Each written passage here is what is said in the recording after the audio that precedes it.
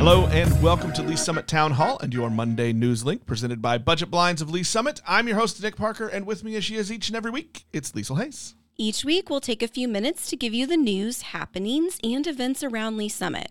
This is the week downtown Lee Summit truly turns into a winter wonderland. The annual Mayor's Tree Lighting event is set for 6:30 on Friday night. The ceremony takes place on Southeast Main Street, but you can take in the lights throughout that historic district, even check out some window art designed by LSR7 students, and some living window displays. It's going to be a lot of fun.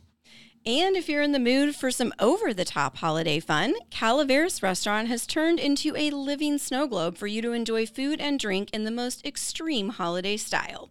Check out linktoleesummit.com for more details and a link to book a table. The Lee Summit Magic Tree is back for the 10th year and once again partnering with Operation Toy Soldier. You can check out this enchanting local holiday tradition at the Paragon Star Soccer Complex in Western Lee Summit. Just in case you think we're skipping over Thanksgiving to jump right to Christmas, we'd like to give a special shout out to the elementary students at Summit Christian Academy who have continued a now 15-year tradition of collecting food for regional families in need. You can find pics and more details on our website. Be sure to follow Link to Lee Summit and the Lee Summit Town Hall podcast for all the news, notes, and conversations from our community.